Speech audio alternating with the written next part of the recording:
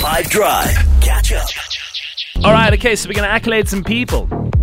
We're going to do what we like to call GOAT of the Week on 5. If you've got somebody, if you want to shout them out, you're welcome to do it right now on the show. The WhatsApp lines are open, and they're open just for you.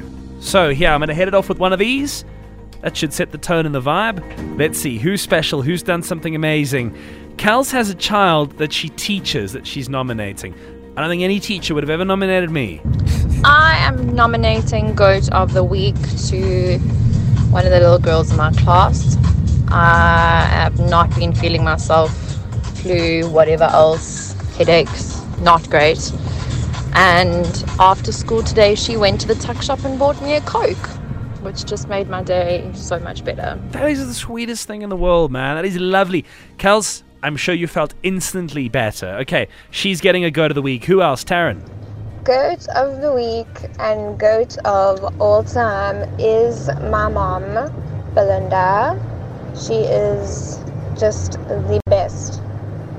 Love you, Mom. She lives in a boathouse down by the river, and she is a legend. Belinda, you're taking it. GOAT of the Week. Who else? Hi 5FM, hope you're doing well. This is my GOAT of the Week. Today we heard that I'm a doctor, I work at Baragwanath Hospital.